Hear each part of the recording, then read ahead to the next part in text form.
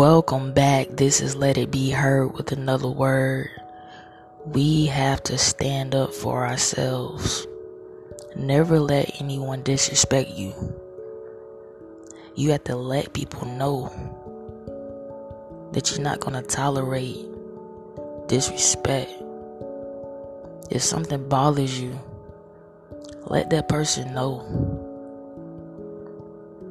Don't ignore it, because you're the one that's going to suffer.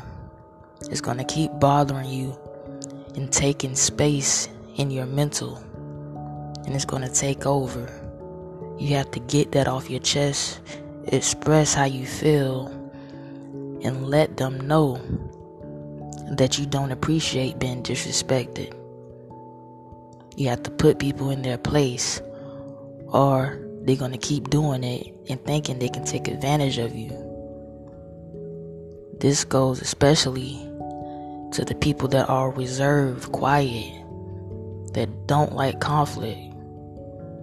People think that, they can take advantage and do whatever they do, and it won't matter.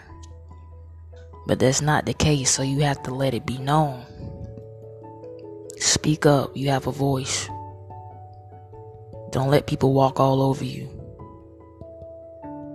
Thank you for tuning in. This is Let It Be Heard with another word.